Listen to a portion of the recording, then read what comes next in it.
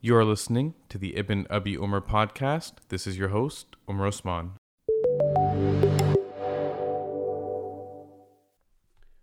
Welcome back to the podcast, and specifically to the first episode of 2022. Even though we're a quarter into it, I really did intend on being much more consistent with this. So those of you who are still subscribed, I greatly appreciate it, and inshallah I will try to be a little bit more consistent with uploading new episodes. With that said, Ramadan is around the corner, and I recently gave a khutbah on Ramadan, and we'll probably be doing it again this Friday. But I wanted to, instead of uploading a recording, just kind of talk through some of the points, because with Ramadan coming up, generally we become very focused on our goals for the month, all the things that we want to accomplish, planning out each and every day. And that always has varying degrees of success. One thing that I wanted to focus on this year was not necessarily the planning out of each individual goal and the things I wanted to get done every day, although I probably will end up doing some of that.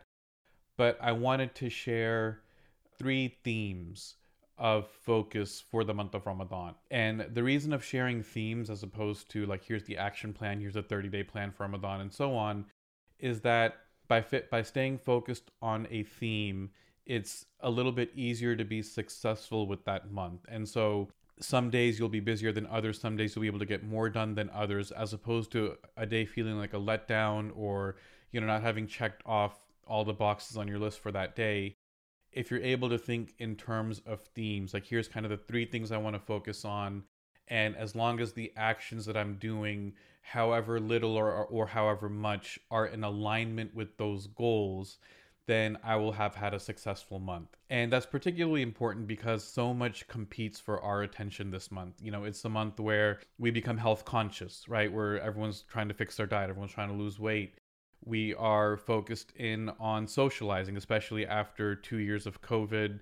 And alhamdulillah, at least at the time of this recording, things seem to be opening up quite a bit. Cases seem to be down. And so people are planning on going back to the masjid if they haven't, right? Or meeting with other families, having iftar parties, and significantly opening back up much more than they were the past couple of years. There's a focus on activism this month, right? Like every Islamic non-profit makes a push in this month because for a lot of them, they raise a lot of their money during Ramadan. And again, I'm not saying that as a point of criticism, just as a matter of fact that this is what happens. So there are going to be a lot of things competing for your attention this month. And so it's hard sometimes to prioritize what I should be doing or what I should be focused on, particularly when all of these things that are competing for our attention are actually important and they're all actually good things. Our health is something we should focus on.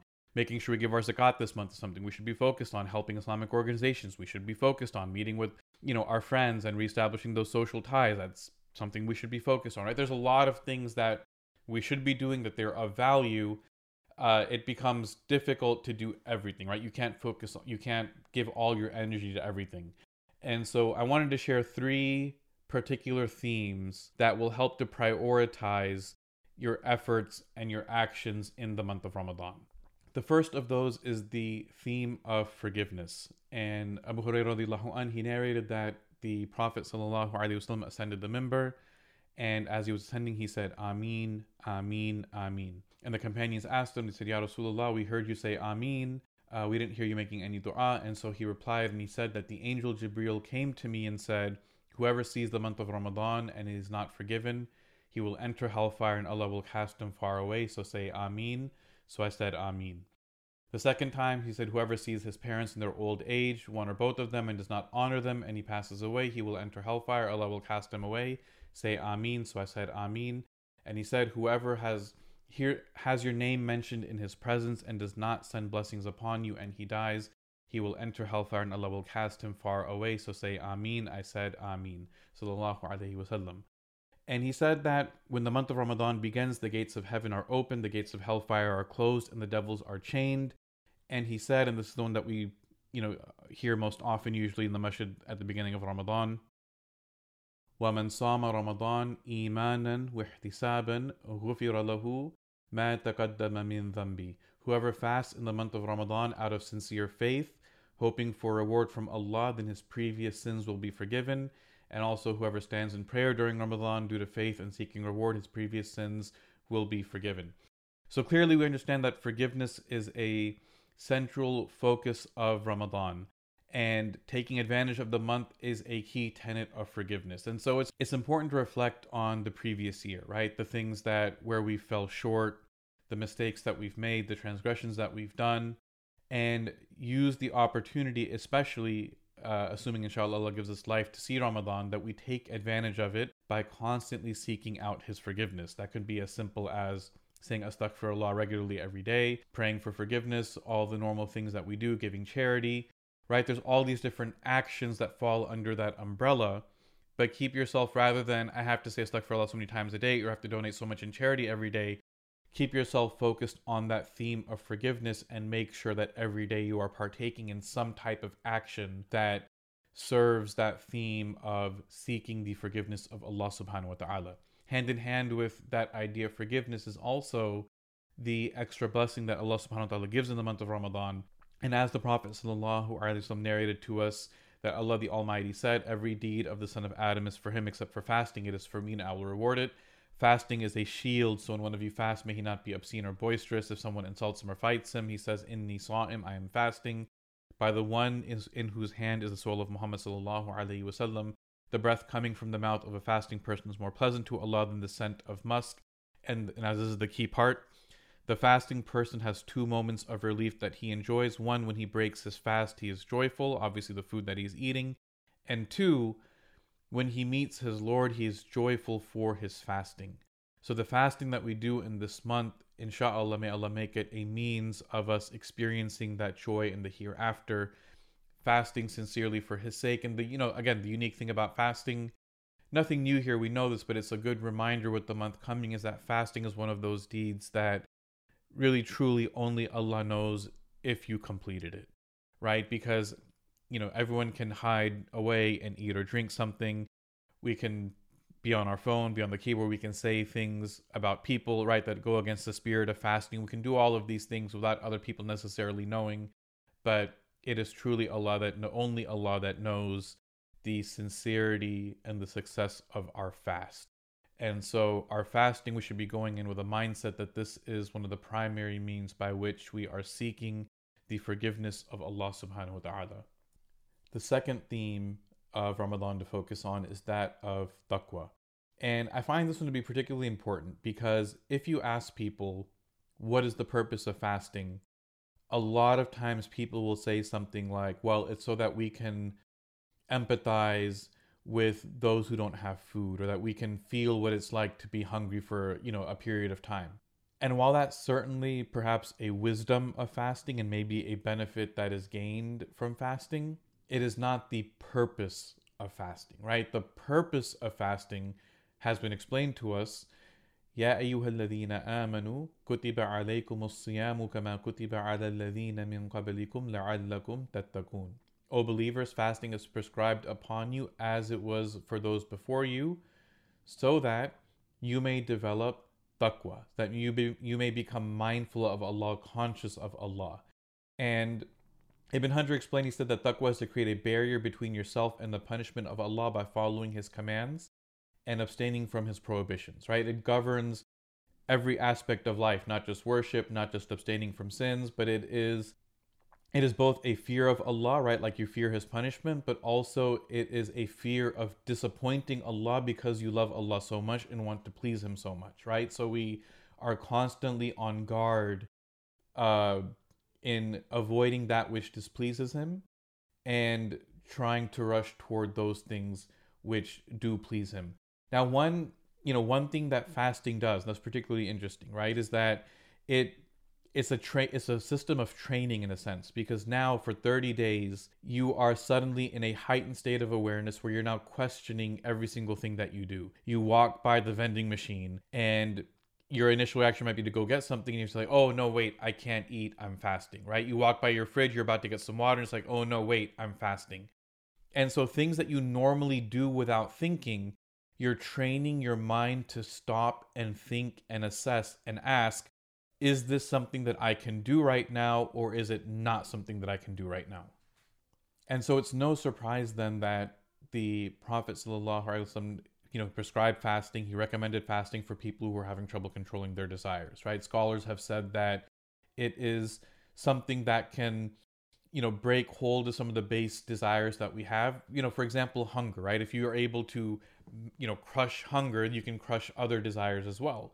One hadith says that fasting is a shield from the hellfire, just like the shield of any of you in battle, right? So it's a shield. It protects you from falling into sins that you otherwise may have, right? And so it's this way of retraining yourself to look at things and to think about things and the actions that you have.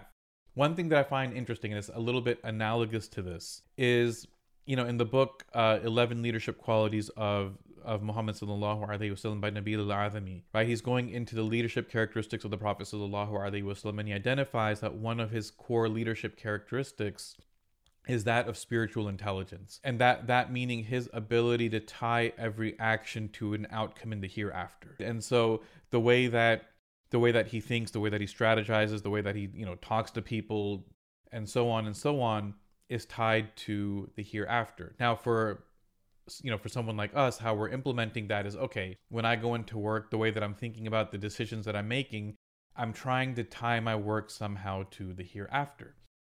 And one thing that he raises in the book that I think is like a pertinent question is, he says, well, companies struggle with things like, acting ethically, right? The way that people behave, conquering ego. And the question arises like, well, how do you train people to do that, right? You can give them a class or a seminar that teaches them the right way of doing things, sure.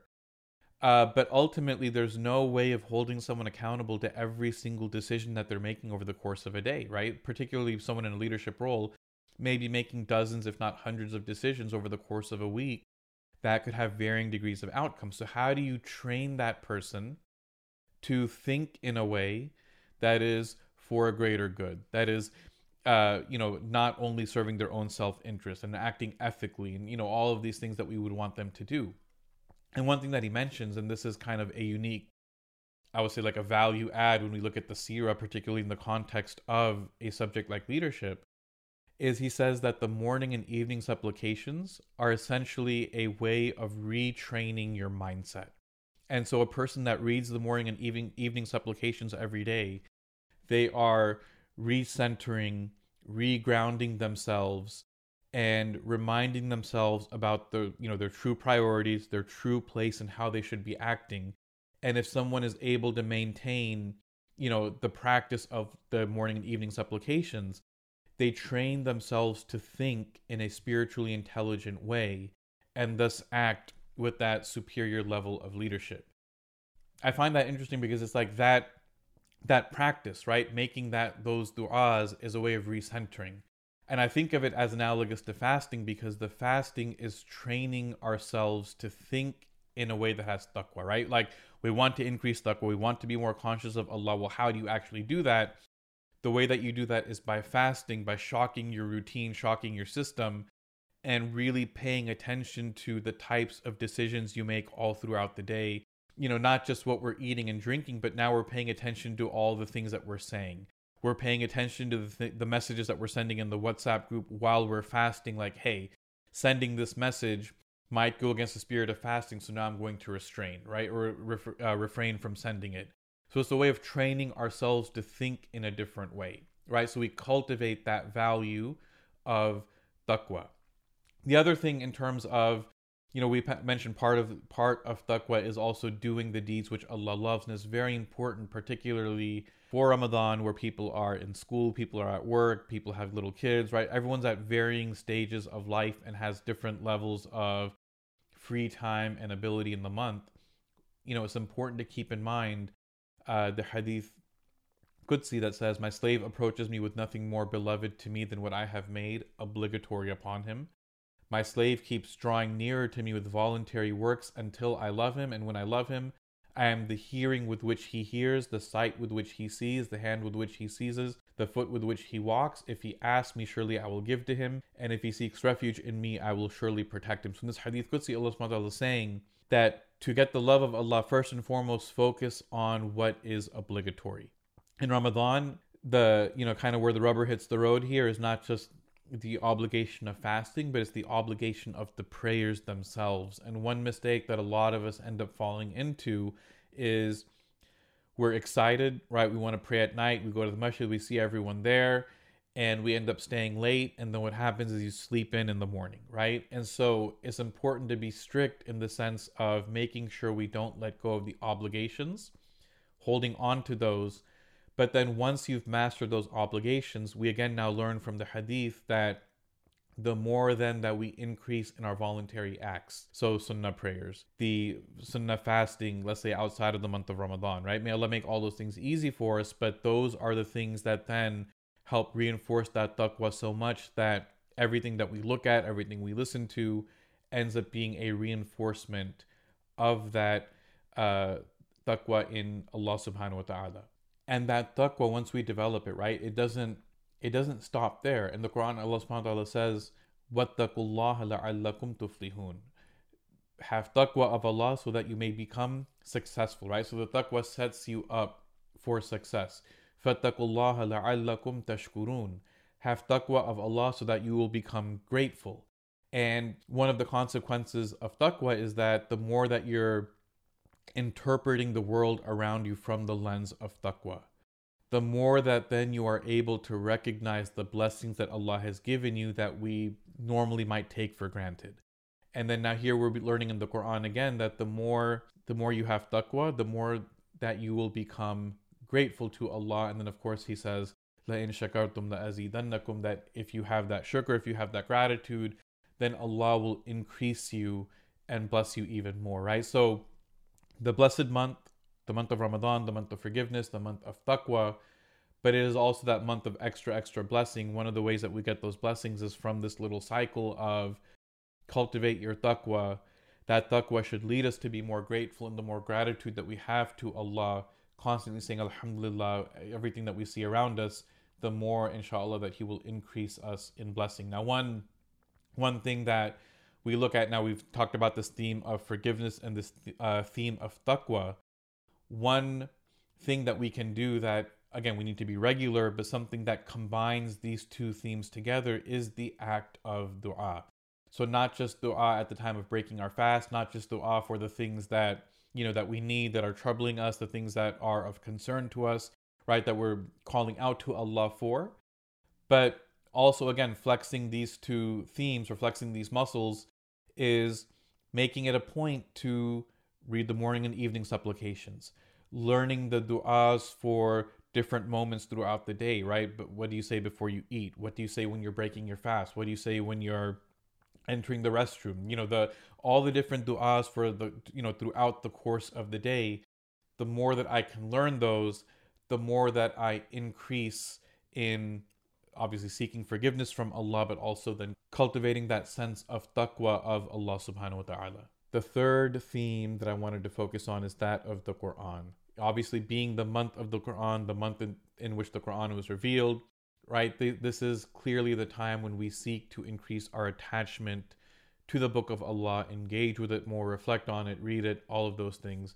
As Allah subhanahu wa ta'ala says, شَهْرُ رَمَضَانَ الَّذِي أُنزِلَ فِيهِ الْقُرْآنُ هُدًى لِلنَّاسِ وَبَيِّنَاتٍ مِّنَ الْهُدَى وَالْفُرْقَانِ. Ramadan is the month in which the Quran was revealed as a guide for humanity, with clear proofs of guidance and the standard to distinguish between right and wrong. There are different ways for us to engage with the Quran, right? So first is by reading. As Allah says, وَرَتِّلِ الْقُرْآنَ تَرْتِيلًا. Recite in a measured way. Learn to read the Quran. And so if someone doesn't know the Arabic letters, for example, this is a good time to start learning them and find ways to read. Some of us, we maybe know the letters, we can read, but we're not proficient. And maybe we're not pronouncing the letters properly. We don't know the rules of tajweed correctly. Maybe we're making mistakes. Maybe we know some of the rules, but we're stumbling over the words. And it takes us a few minutes to get through a page, and we're stumbling over the words and struggling to put letters together and so on and so forth. And the Prophet ﷺ actually said that the one who struggles to read the Quran has a double reward, right? And that's something that's really fascinating, that the one that's struggling and trying and persevering through, they get a double reward. And he also said that every, what's that reward, right? Every harf is 10 rewards. So he said that I don't mean that alif lam mim is 10 rewards, but alif is 10 rewards, and lam is 10 rewards, and meme is 10 rewards. And so the more that a person recites, just the pure act of recitation is a significant source of reward and blessing. And then he said that as for the one who has mastered the recitation, then that person is in the company of the angels. In this month, we need to increase our recitation of the Quran, just the pure act of reading from the Mus'haf as much as we can. If you can, complete one full recitation, of course, that's ideal. If you can do more, that's even better. I would say that you set a goal to read some amount of Quran during the month, and then once the month is over, have another amount that's significantly less that you can stick with on a daily basis, right? If coming into Ramadan you haven't opened a Mus'haf, then, maybe this month you set a goal to maybe read, if you can read the whole thing, great. Maybe it's a page a day, whatever's within your capacity. But then for after the month is over, you make it a goal to maybe read, 2 lines a day or 5 lines a day. If you're currently in the habit of reading, let's say 2 pages a day, in Ramadan, you can, do as much as you can, but then have a goal that after Ramadan is over, instead of 2 pages, you'll now read 3 pages or 4, right? But find some way to significantly increase in Ramadan, and then have some type of goal that you've got for once the month is done that you can retain consistently and keep up throughout the year. The second way of engaging with the Quran, and Allah says, كِتَابٌ أَنزَلْنَاهُ إِلَيْكَ مُبَارَكٌ لِيَدَّبَّرُوا آيَاتِهِ وَلِيَتَذَكَّرَ أُولُو الْأَلْبَابِ. This is a blessed book which we have revealed to you, O Prophet, so that they may contemplate its verses and people of reason may be mindful. Reflecting on the Quran is also important. And this, I don't want to overcomplicate it, because this can always go into 100 different tangents about, making tafsir, or seeking out different little scholarly debates, or what are we qualified to interpret and not interpret, and all these different things. And I want to keep it very simple, which is anyone can take the translation of the Quran. You can read a page of translation, and from that you can deduce or derive one lesson for yourself, right? I read a page of translation. What is one thing that I personally take away from reading that page of translation? It might be that I need to seek Allah's forgiveness more. It might be that I need to be more patient, right? It may be that I need to increase my charity to the poor. It could be any number of things, but whatever it is, read a page of translation. Avoid the trap of finding something interesting to go and research. Avoid the trap of reading and thinking about how you need to send this ayah that you just read to a friend, or to, a WhatsApp group or whatever. Keep it focused on what is one thing I can take away from every page of translation that is pertinent to me, that I can take, that I can implement, right? Let that be the beginning of your reflection process, and a way of you engaging with the book in a way that now you are actively seeking out the guidance from the book of Allah. The third way to engage with the Quran is by listening to it. وَإِذَا قُرِئَ الْقُرْآنُ فَاسْتَمِعُوا لَهُ وَأَنصِتُوا لَعَلَّكُمْ تُرْحَمُونَ. When the Quran is recited, listen to it attentively and be silent so that you may be shown mercy. Now, ideally, if someone can go to the masjid every night and hear the entire Quran being recited in Taraweeh, that's amazing. May Allah bless you. A lot of people aren't going to have that ability necessarily.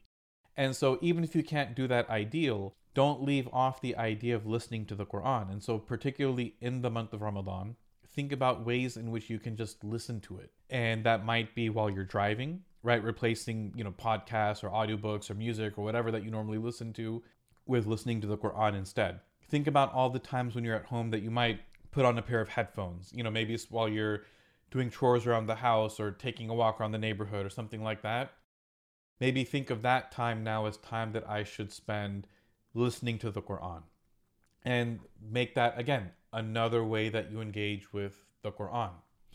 The fourth way, Allah subhanahu wa ta'ala says, وَنُنَزِّلُ مِنَ الْقُرْآنِ مَا هُوَ شِفَاءٌ وَرَحْمَةٌ لِلْمُؤْمِنِينَ وَلَا يَزِيدُ الظَّالِمِينَ إِلَّا خَسَارًا.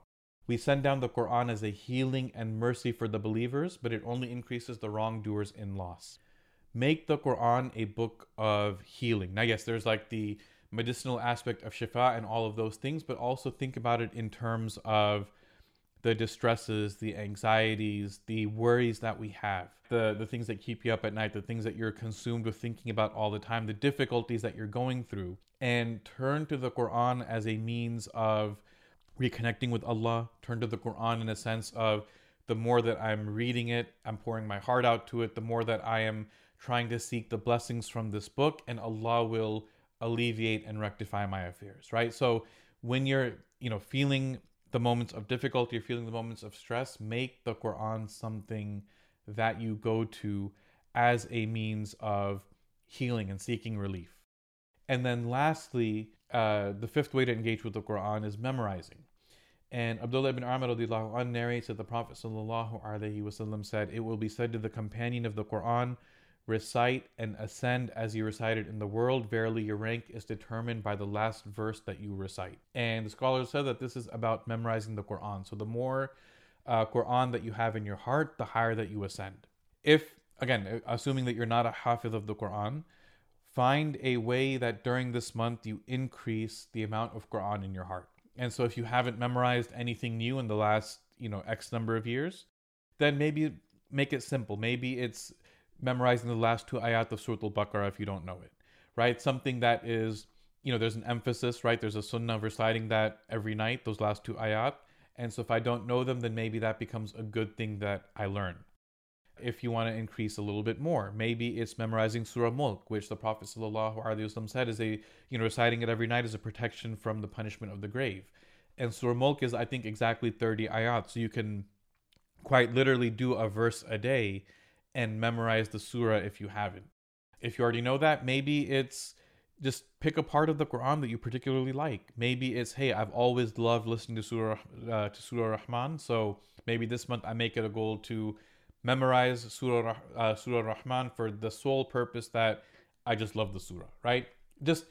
It doesn't have to be methodical. It doesn't always have to end in memorizing the entire book, but find a way to memorize at least a little bit more than you have now. And so that will be, again, another way of engaging with the Quran during this month, in the month of the Quran. May Allah enable us to see the month of Ramadan and take advantage of His blessings and seek His forgiveness and develop taqwa of Him in the most beneficial of manners. Inshallah, if you want to stay connected to my material, please make sure that you are subscribed to the email list at ibnabiumar.com/newsletter. All updates go out there. And as always, if you benefited from the episode, I always appreciate it if you're able to share it out so other people can also subscribe to the podcast, hear about it, and so on. Jazakallah khair, and see you in the next episode, hopefully sooner rather than later.